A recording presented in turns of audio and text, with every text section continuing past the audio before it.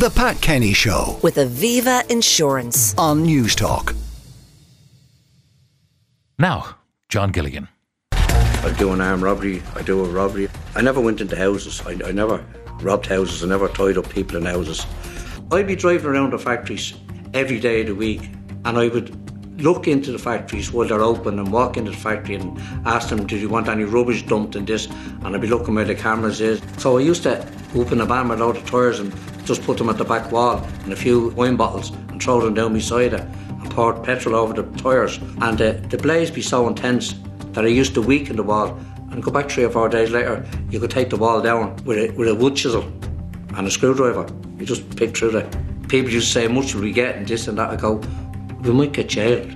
We don't get anything till we get it over here, until we sell it. And that's when we get something. One of Ireland's most notorious and feared criminals speaking on the record in a startling and chilling new book released to coincide with the broadcast of a major 3-part documentary series on Virgin Media, which started last night. Jason O'Toole is the author of the Gilligan Tapes, which is in book form and involved in those interviews, of course. Jason, good morning. Good morning, Pat.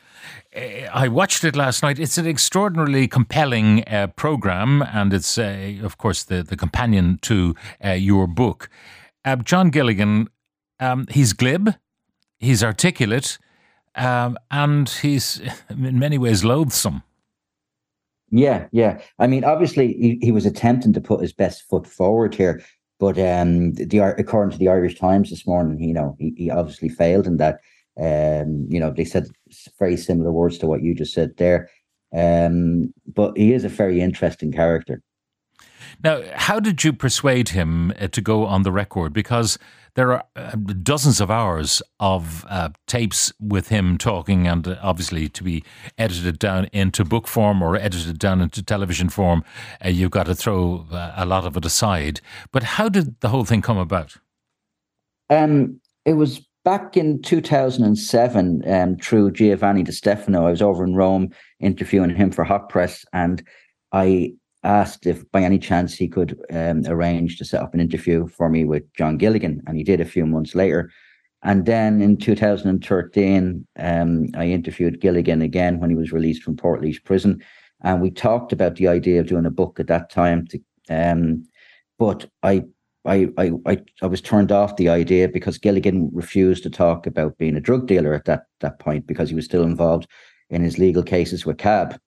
So it would have been a bit like interviewing Neil Armstrong and not talking about, going to the moon.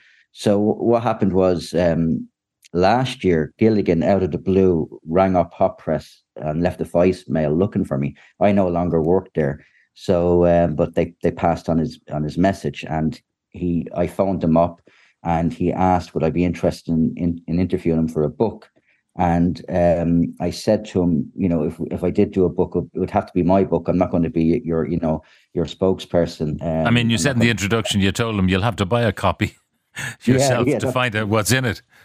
Yeah. So then I said to him, how about I record all these interviews for potentially a documentary? And he thought about that for a while, and then he came back and he said, okay, let's do it. So over the course of a year, I would go for 4 or 5 days. He's based in Torrevieja, and I would travel down to him and do 2 or 3 hours of interviews a day. I had to figure out how to learn to use cameras. I bought 2 4K cameras, and then eventually, after I had about 35 hours or so of footage, I approached the publisher, and I approached David Harvey, the producer, to see if he wanted to collaborate with me on this, and he was quite enthusiastic about it. So that's how it came. He laid down 2 preconditions. One was no talk of the present whereabouts or activities of his ex-wife Geraldine and children. And then the second precondition, which I suppose came to fruition yesterday, no talk of his current Spanish legal difficulties, which have been resolved with a suspended sentence yesterday. Yes, and I think that was fair enough. He didn't want to anything about the family in the book because he feels they've been upset enough by comments made in the past. I suppose that was fair enough, but everything else was open to discussion. Now, he came from a background where his father was a gambler and really was his tutor in crime, and he moved from petty thievery up to eventually robbing banks and robbing factories and all the rest. They gave up on the banks, I saw last night in the programme, because it was too hazardous. The cops developed systems and the banks developed security systems. So he started to go for factories, and he'd steal everything: video recorders, television sets, famously in the documentary last night, Nilfisk vacuum cleaners. Yeah, but he got out of armed robbery because he was afraid he was going to be shot. And as he says, I think he said in last night's episode, if he had to, he would have shot a guard to get away from an armed robbery. So that's why he got into robbing factories instead, because he felt it was safer.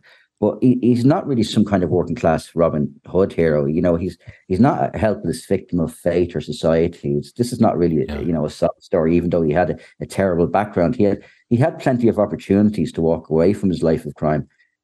John Gilligan, by his own self-confession here, he chose to be a criminal. He chose to act in that manner. Yeah. I mean, Easy Money had its huge attractions for him.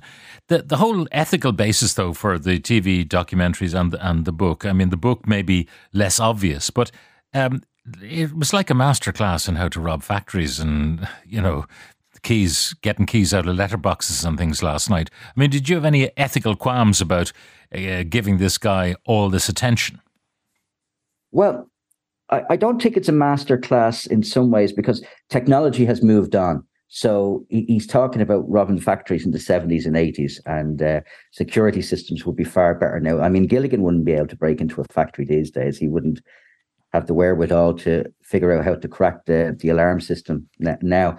But I mean, you yourself, Pat, you interviewed Dutchy Holland in the past. Yeah, and it never got broadcast. It was stopped by the Director General. It was quite extraordinary. I thought the mission I had to go to London, interview Dutchy Holland in Jury's Hotel in Kensington. I went with a former colleague, the late Colm Keane, and we did the interview. And before we reached Heathrow to go home, it had been axed by the Director General at the behest of the Garda Commissioner. Extraordinary. And I read it in, I think it was McGill, published excerpts from it at the time. And it was a really, really good interview. But I mean, this documentary's coming under some attack from different quarters. And I was just surprised by that, because nobody criticised the author, Mark O'Connell, for interviewing double murderer Malcolm MacArthur for his book, I kind of carefully defined my tasks in this project for it to be a portrait of a criminal. It really is for down to the audience to judge his actions. Now he denied in court. He denied always that he did not order the killing of Veronica Guerin. Did you believe him? It's like David Harvey said last night on, or has said in a few different interviews himself, that he finds it very hard to believe that members of a gang would go rogue on a criminal boss. And I say to Gilligan in one of the episodes, it doesn't add up how you're connected with all these people, but yet they aspire to behind your back kill Veronica Guerin. But he's adamant that they did that, and that's his side of the story. He's adamant that John Traynor told Brian Meehan to organise the assassination, and that they got Charlie Bowden to act as the gunman. Mm.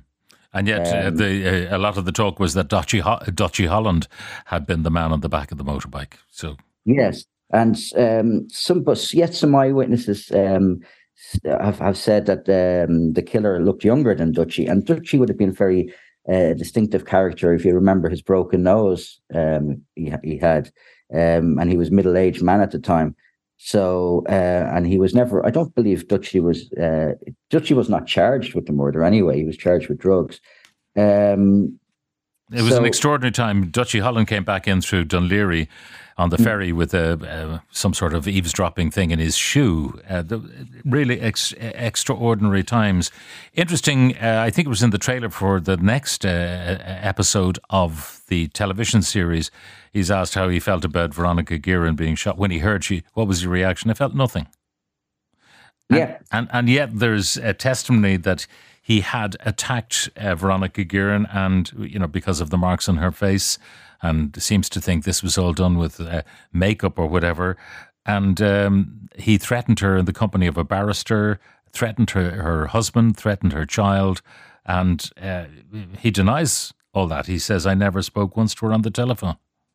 Yeah, well, if they say a picture speaks a 1,000 words, and obviously that picture of Veronica Guerin's face it speaks more than that. Gilligan in the book and in the documentary, he repeatedly says that he didn't make these phone calls, and he says that in the court they couldn't find any evidence of calls made to Veronica Guerin's phone during that period, and he repeatedly says that he would have been convicted of the murder if they had linked him to any phone calls to Veronica. Yeah.